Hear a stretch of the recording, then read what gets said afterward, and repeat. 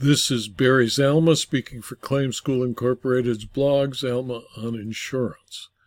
Today we have a man bites dog story where GEICO bites some fraudsters expensively, and why it is not appropriate or intelligent to try to defraud GEICO because it bites back.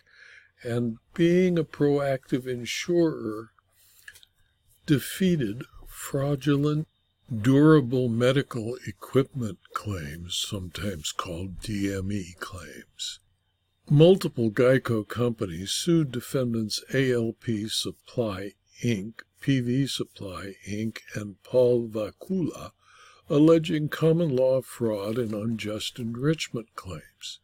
In Government Employees Insurance Company versus ALP Supply et al., the United States District Court for the Eastern District of New York on September 29, 2023, dealt with the effort of GEICO to obtain default judgments against healthcare providers and fraud perpetrators.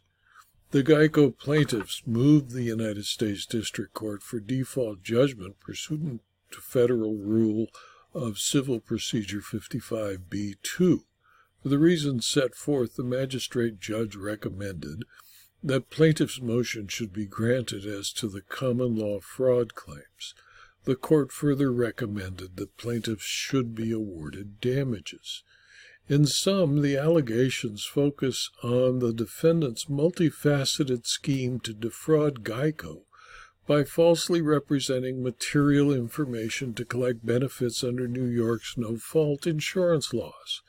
Healthcare service providers that do not comply with state or city licensing requirements are ineligible to collect no-fault benefits. Further, the relevant laws prohibit licensed providers from paying or accepting kickbacks for referrals. ALP and PV, both New York corporations based in Brooklyn, are retailers of durable medical equipment and OD. Vakula, a New York resident, owns and operates both businesses, but is not and has never been a licensed healthcare provider. From July 2019, Vakula used ALP and PV to submit and cause to be submitted to GEICO thousands of fraudulent no-fault insurance claims for medically unnecessary, illusory, and otherwise non-reimbursable DME and OD products. GEICO relied on this false information to process defendants' claims promptly pursuant to statutory and contractual obligations, resulting in payments of over $267,000. Defendants not only submitted claims to GEICO knowing that they included materially false information, but also hired law firms to pursue collection of the fraudulent claims from GEICO, which resulted in expensive and time-consuming litigation against GEICO if the charges were not promptly paid in full. GEICO sought to hold ALP and Vakula jointly and severally liable, and PV and Vakula jointly and severally liable.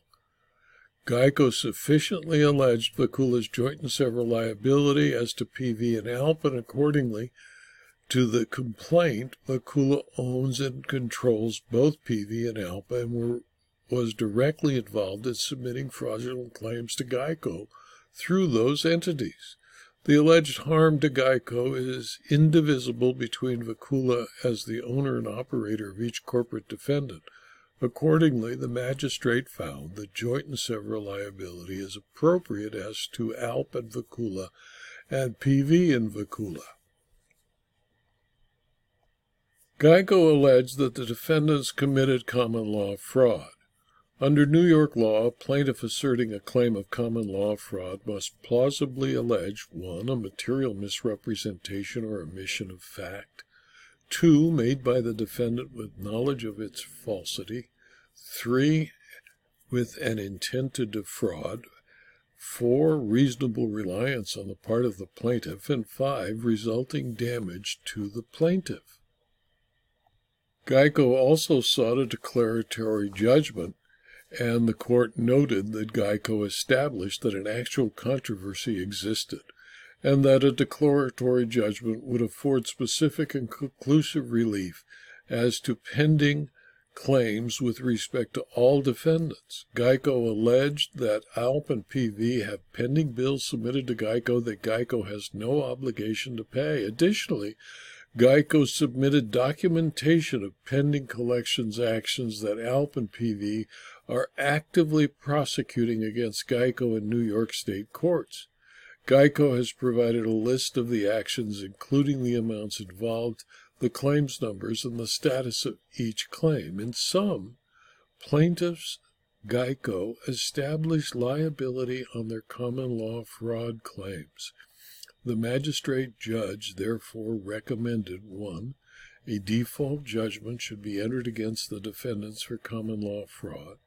2. Plaintiffs should be awarded compensatory damages in the amount of A. $112,201.74 jointly and severally against ALP Supply, Inc. and Facula, and B. $188,799.94 jointly and severally against PV Supply, Inc. and Facula, with prejudgment interest to accrue at an annual rate of 9% until entry of judgment, with revised calculations to be provided to the court to determine the specific amount due.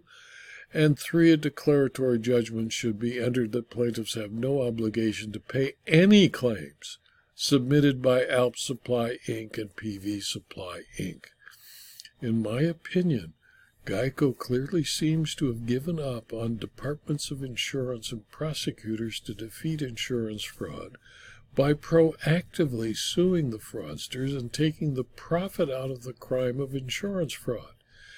Its success in this case and others should be emulated by the insurance industry, who sit back and allow fraudsters to profit from their claims.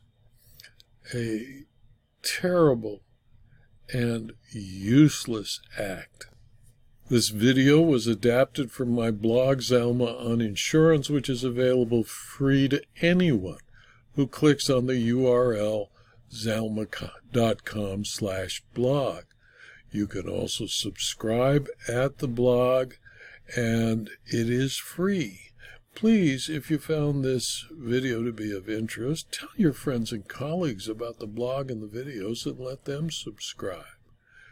The videos are also available on rumble.com and youtube.com, and I'd appreciate it if you view them there, that you click on the thumbs up button on Rumble and the YouTube button, like button on YouTube, and also subscribe to the YouTube and Rumble videos.